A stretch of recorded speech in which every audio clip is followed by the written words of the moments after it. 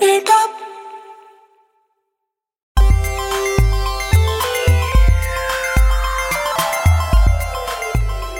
Hey everybody, welcome to our very first Cape Town Sidekick. This is a shorter superhero podcast, mostly about superhero movies and our reactions to them that comes out in addition to our longer episodes. I'm Tyler Huckabee. I'm Chris Youngblood. I'm Hannah Mazzell. And I'm Ryan Ham. And we are going to talk about Avengers Infinity War for a few minutes today to give you our general impressions. We're going to start off this podcast with some spoiler-free takes. So if you haven't seen it yet, you can listen to this safely for the first 5 minutes or so. And then we'll give you a big warning when we move into spoiler territory. So you can turn it off and you can go watch it. And then you can come back and listen to the rest of it, as I'm sure you all will. But that being said, this is a really difficult movie to talk about without getting into spoil. Like, it's a very one big long, it really is like comes out of the gates with a big spoiler. And from there on out, it's pretty much one surprise after another. Yeah. It's tricky to talk about. When you suggested doing a spoiler-free section, I was racking my brain as to how to do that. We just have to talk in really vague terms about, I guess mostly about like liking it or not liking it, which even then is probably a little bit difficult. But obviously, there's a lot of expectation. There's almost 10 years worth of expectations building up to this. There's been a lot of hype around it. How do you all feel like it did in terms of just the amount of pressure that was on this movie to perform? I think for it to have delivered the way that it did, I'm completely satisfied. Like, seeing so many characters that we've just followed over the years come together, like that was great. I think the overall story of it was great. It is kind of hard to do a spoiler-free talk about it, not to set too many expectations, but this was a 9 out of 10 movie for me. Mm-hmm. And I think what you're getting at, Chris, is just how complicated this movie must have been to make. So really any criticisms that I would have of it need to be couched in the fact that you're talking about 30 plus lead characters in addition to a giant CGI villain, which we know is very, very difficult to pull off. And I feel like in terms of the sheer scope, the impossibility of what was being asked of the Russo brothers and of Kevin Feige in particular, I feel like they really did a really solid job of pulling all of this off. And any of the negative things I would say about it need to be couched in the understanding that the context of this was they had an almost impossible job and they damn near stuck the landing on it. Yeah, I feel like this movie also kind of created a genre for itself. Like it almost seems like something separate from the other movies. And not obviously the characters are familiar, but it's such a huge scope in terms of who are all the players involved and the story itself, including Thanos. You're combining characters who have never shared screen time together. You know, I don't think that's too much of a spoiler. And you're seeing them, share a scene, and it all works. And it doesn't feel overcrowded, but it's hard to even compare Infinity War to any of the other movies, including Avengers and Age of Ultron. I think that just the scope of this film felt larger, grander. And, I was skeptical when Avengers came out. I'm like, how are they going to make this movie good? It's going to be way overcrowded with talent. And they like pulled it 5 off. characters. Yeah. Like, here we are now, like everyone involved. And man, they pulled it off. Yeah, I feel like as I was watching, I was trying to think about a movie to compare it to, because it was interesting that most of the negative reviews I saw before going in, and I didn't read any super closely because I didn't want to spoil anything, but most of the negative reviews kind of knocked the movie for not having very much time to do like character setup. But as I was reading that, it occurred to me that we've never really had a situation before where they're basically, have close to 20 movies. I don't remember even the final count, like 20, 19. 25, 19. So, we've never had a situation before where there's been 19 movies of setup. So you don't, it's odd to have a movie where you don't need a lot of character development because we've had literally 2 days of time to do that in the past. The only thing I think that maybe comes close is Return of the King, the last Lord of the Rings movie, which basically assumes you have a pretty big familiarity with all the other movies and just comes out of the gates blazing and doesn't let up until the end. That's the closest thing I felt to that. But even this is even a bigger scale because there are so many movies before it. And I'm amazed that the Russo brothers handled it so well, and I loved it. Well, speaking of character development, one final thought before we move into spoilers that I thought was really, they had kind of hinted that this would be the case, and I wasn't sure how seriously to take it. But I thought that Josh Brolin's performance as Thanos was just excellent, just a very, very a fascinating character. But also he was in many ways, he was the protagonist in the sense that he had sort of a mutated, perverted version of the hero's journey. He was called, he had a mission that cost him, a mission that over the course of the movie changed him and demanded him to stick true to what his convictions were, as evil as they were. And in terms of having a real character arc, even though a lot of the typical heroes like Captain America, the Avengers, the Guardians, maybe didn't see a whole lot of character development, Thanos did. And by positioning him that way, I think it set itself apart from the rest of the movies by giving us a villain who wasn't relatable, he's too evil to be relatable, but who developed and changed over the course of the movie. And Brolin can't get enough credit for it there. Yeah, and I feel like in a lot of ways that aspect of it, as well as a bunch of other stuff that I won't mention because it's super spoilery, but in a lot of ways, the thing I kept coming back to as I was watching it is this is the most comic booky any of these movies has ever felt, and that's definitely part of it because it's very familiar to have the villains in a giant comic book, especially a big crossover event, have this sort of twisted logic to their actions, and it felt like the most overt space opera-y of any of this stuff. I got the feeling several times as I was watching, as I do when I'm reading some of my favorite comic moments, and it was just a ton of fun and super cool to see that on screen. So let's talk about those a little bit. We're moving into spoiler zone now. I feel like we need a big red button like they have on AM call-in shows. But so if you haven't seen it, turn this off now if you don't want anything spoiled for you. But let's talk about some of the actual, before we get into the ending, which is what I know we all want to talk about. Talk about some of those comic booky moments, or what were some of your favorite actual moments in the movie? What stuck out to you? Oh man, there were so many good ones.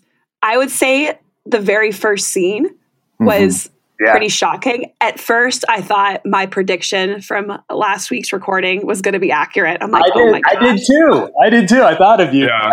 I thought they were going to off Hulk from the jump. Yeah, I thought so too. I was like, oh yeah, that whole the first 5 minutes were just they're going into it. So they pretty much started off right after Ragnarok, and there was I feel like a moment with Loki where he thought this is typical Loki, he sees an opportunity for power and influence, he's going to take it. And it wasn't even all that surprising because he's always flipping back and forth. You kind of, you see a general shift in him a little bit more since I guess Thor 2, maybe. But I thought his ending was pretty beautiful. Just that side glance to Thor. He's got his knife, I think Loki knew in that moment he was going to be killed, but just him looking at Thor that last moment, and I thought that was a good way to go out for him.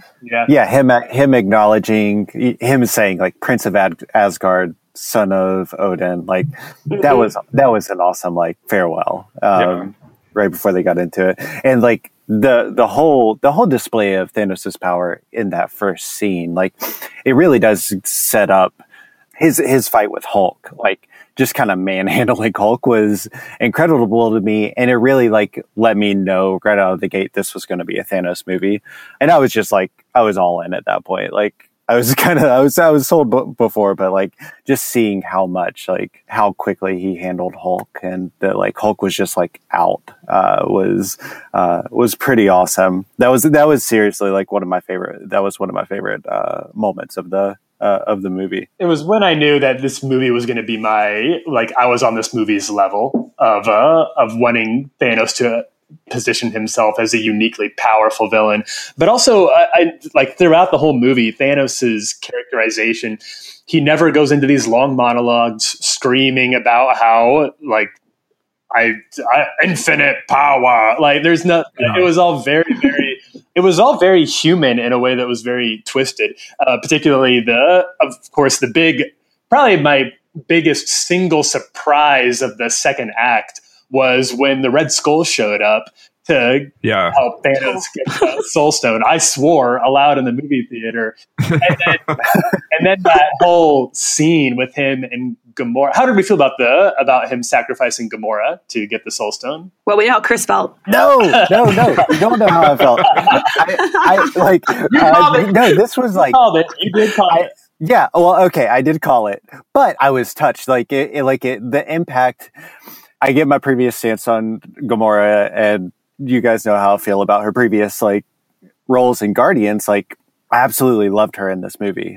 She was written incredibly well, and I feel like Zoe's time on screen was some of my favorite moments in the movie, especially given the emotional impact of that part of the movie.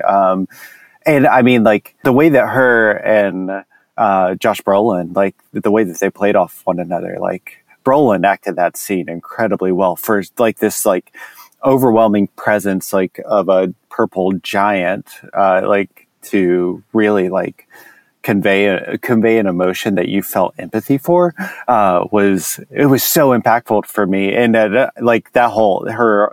I'm really excited to actually go back and watch the previous Guardians movies now with this context of some finality to her arc, and maybe probably have a little bit more leniency there and just kind of understand her character a little bit more. She has been redeemed. I think so.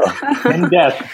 I thought that scene was really good, and it was, I think what made it even better for me was I liked the scene in the moment, but I was kind of as soon as that was the request, I was oh, he's going to kill Gamora. Mm-hmm. But then what I didn't anticipate was the cost that would have later. That essentially would be the thing that Quill would basically blow the entire possibility of ending everything. And I thought that was really cool that they brought that back. And I thought really good characterization, because that seemed pretty consistent with everybody's character. It was a surprise to me. I thought that Chris Pratt, Peter Quill, was sort of an underrated. In the past, he has not been super impressive to me in certain ways. He's very funny, but there hasn't been a lot demanded of his character. But I thought he really punched above his weight in this movie. He delivered some really emotional scenes. That scene, it was infuriating to watch him spoil to be instrumental in killing off half the universe, because he ruined their plan. But his emotions were very, very believable, and his motivation, it was easy to see why he reacted the way that he did.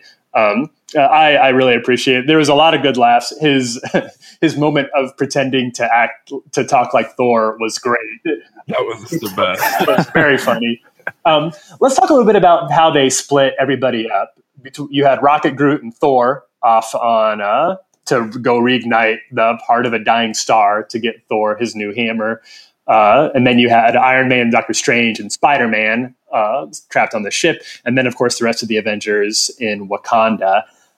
Which one, did any of those seem stronger to you guys or weaker to you? I think that there were some really awesome moments between Rocket and Thor. And that scene on the spaceship was incredible. Oh my goodness. Scene. And it was a great character moment, which is why I'm not sure I followed the criticism that there weren't any character moments in this. Yeah, and they didn't spoil it immediately with humor. Yeah, like James Gunn would have. Right. Yeah, no, that moment where he's Rocket's all right, time to be a captain. And he goes and he initiates this conversation with Thor. And you're kind of wondering, Thor has just seen a whole lot of loss in his life, And so I think to have that moment between a character whom you never would have expected an exchange like that to take place, and it worked, and it was really impactful. Let's talk a little bit about the ending now, which I should have seen coming in retrospect. We talked a lot last week about who do we think is going to die. And the answer was pretty much everyone, as it turns out. And it was extremely moving. And there were a lot of, I think my big, they're really going to do this moment was when T'Challa vanished. And And then they took out all the Guardians. And then, of course, the scene between Peter and Tony was just a knife in the heart. Yeah.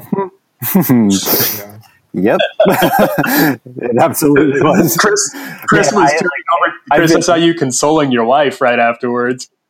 Oh man, my wife Elise has just been wrecked. Like I would say most of our conversation yesterday was about this movie, and a lot of it came back to her wanting to know whether or not there's like finality to this. Like, how could they really like kill off all these people? Which like I totally understand, and like she was like, I feel like you're keeping stuff from me right now, and I was like, well, like I read a lot more stuff than you do. Like this is kind of what I like dive into in my free time, and like, but yeah, like so, like it was really interesting to see the emotional impact that it really had on her. Yeah, I did have to console her, but like, yeah, it was such an impactful moment. That scene with Peter, it was interesting to kind of like read a few takes on that of like, because for him it took a lot longer. In a way, like granted, like a lot of it was pretty instant. Like it took a lot longer for him to actually vanish, and him like actually, it was his spider sense like giving him the warning that he was like something was going on, for him to like actually realize like he was about to go. Like so, like that whole prolonged moment was because he realized like it was about to actually affect him. And man, that like calling Tony Mr. Stark and telling him he's sorry was just like that did me in. Like Tom Holland is such a good Peter Parker. It ruins me. I have a quick question and thought about when certain characters actually died due to Thanos' snapping of the finger. So I noticed Winter Soldier was the first person they showed to actually start vanishing. And I wonder if age played into that at all. I mean, I know it's like a silly kind of detail, but like he was the first one, and then Peter was the last, and Winter Soldier would have been the oldest. That's actually an interesting question. And Elise, going back to Elise, like she had so many thoughts on this movie. And one of it was like her immediate take was that like Thanos did something to like affect the age. Like, so like the super, like something like made Bucky actually like appear his age. And so he was vanishing. So that was like her thought of like, oh, well, like he's gone because like he just like isn't going to be like, he isn't supposed to be alive anymore. And then she's like, then everybody else started dying. Yeah. So yeah, that is an interesting thing. Like it could, as far as the age thing goes. I feel like back, something Chris mentioned. It's hard because like I thought they handled like until Peter went. I didn't feel like it felt a little distant to me, like the ending, just because like if you've read the comics, like you kind of know how everything turns out. So that kind of blunted it until Peter started. So it was interesting that they kind of had something for everybody in there, where it's like, if you haven't read the comics, this is like a hugely shocking event. And even if you had, like, you have to grapple emotionally with this thing that's happened, and it's very sad. One of the criticisms that I've seen is that the ending feels muted, like the impact of it feels muted because people know that these characters are going to come back, that there's no way they're going to kill off Tom Holland. They're going to bring back Chadwick Boseman for Black Panther 2. My personal take was that I feel like I understand that there's a cynical nature to the world we live in right now and to Hollywood as an industry that would lead people to say, well, no, there's no way they're not going to bring these characters back because there's too much money to be made in them. But I feel like it feels a little disingenuous to me because for so many of these movies, the key to them is escapism and losing yourself in the story and how powerful it can be to watch a really well-handled, extremely tragic and audacious scene. And you can ruin any story for yourself enough if you think about the business mechanics behind it or what could happen or the ways it could be undone. I personally felt like that knowledge didn't really change how much the emotional impact that those characters' deaths had on me. But how do you feel about it? Back to something we were talking about earlier, like, to me, that's part of what felt so comic booky about it, is that, like when you're reading a comic and a character dies, it's sort of like, well, they're obviously not going to keep Batman dead or Wolverine or the Flash or someone like that. But I think, the best and I think the most effective, especially big crossover events that have death or a lot of death, really make you feel the impact of that. Like, I think especially, I think of like Barry Allen's death in Crisis on Infinite Earths, or which Crisis was that? I don't remember. Whichever one Barry Allen dies in, like that left a void in like the universe, and it was like really impacting, even though you knew like eventually they were probably going to bring him back. And the same with the death of Captain America. Like, even though you know, like, there's no way that Marvel or DC are going to kill off like their marquee heroes forever, it still presents some emotion that you have to grapple with, and I think some really interesting storytelling possibilities. Hannah, Chris, what do y'all think? In terms of like, I know you guys were, some criticism has been that the audience felt removed from the deaths. I would say that they handled the, like, on screen, the deaths themselves pretty well. Like, it happened so quickly. I don't know if like they were expecting people to start screaming right away, like the actors. But like, I would imagine if like some people were just all of a sudden disappearing like that, like it would be shock, and I wouldn't necessarily have like this over the top reaction to it. That's my opinion on that. But in terms of their deaths not meaning anything, in terms of like the franchise, I would agree with what Ryan said. I mean, it's part of the comic book storytelling style, you know, like you have characters that die and it means something in the story arc. And I think that by this point in time, people have seen enough movies, and especially, you know, we've seen it happen with Superman, and I actually haven't seen Justice League, so I don't really know what happens. But, you know, characters do die and they come back. And I like that part about these movies. I think that there are some characters that are really dead, though, that aren't going to come back. Let's talk about I wanted to move into that. Who's dead and who's quote unquote dead in these movies? Loki's got to be dead. Loki's dead. Gamora's probably dead too. Vision, I think, is dead. I don't know how you guys feel about that, but I think he's dead. I don't. No? I think that no. I'm not sure. Yeah, because I feel like don't think that Shuri would have like swiped away like what she was doing the way that she did if she didn't. I feel like she separated all those parts about him and like downloaded it elsewhere, and he's going to be recreated in a new form in some way, shape, or form. I think he will be back. It's crazy that we don't know if Shuri's alive too. Shuri is unconfirmed. But I think the fact that the stone still exists might give the possibility that Vision could come back to life. Yeah. But I definitely think, I agree. I think Gamora's dead, and I think Gamora and Loki are both dead, and I think anyone who dies in the next movie will stay dead. Yeah, I'm kind of wondering if they'll end up swapping the deaths from this one, and we'll see, because we're down to our original cast of Avengers and Rocket and Nebula, I guess. And I could see them, since these are the people, Rocket aside, whose contracts are pretty much up as far as we know, I could see there just being a flip. So in a way, these deaths are sort of the primer for Avengers 4, in which the original heroes sacrifice themselves or retire or otherwise die. Yeah. Yeah, I wonder if there's going to be some level of sacrificing there that like brings people back. Yeah, I'm so curious. Like we have Doctor Strange saying that he's like looked at over 14 million versions of this, and only one way they win.